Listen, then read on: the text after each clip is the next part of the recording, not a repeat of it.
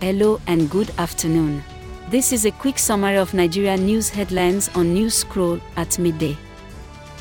Visit app.newscroll.info and you can leave your opinions, ask questions, and share your knowledge with the growing community. I am Lola, and today is November 4th, 2022. Here are the top Nigerian news headlines, filtered from multiple sources. The NPC suggests Nigeria's population is her greatest asset.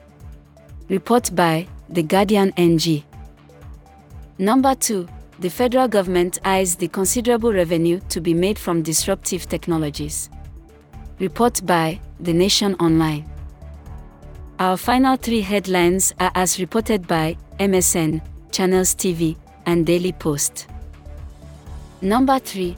Twitter sacked half of its 7,500-strong staff as the new owner, Elon Musk, launched his major overhaul.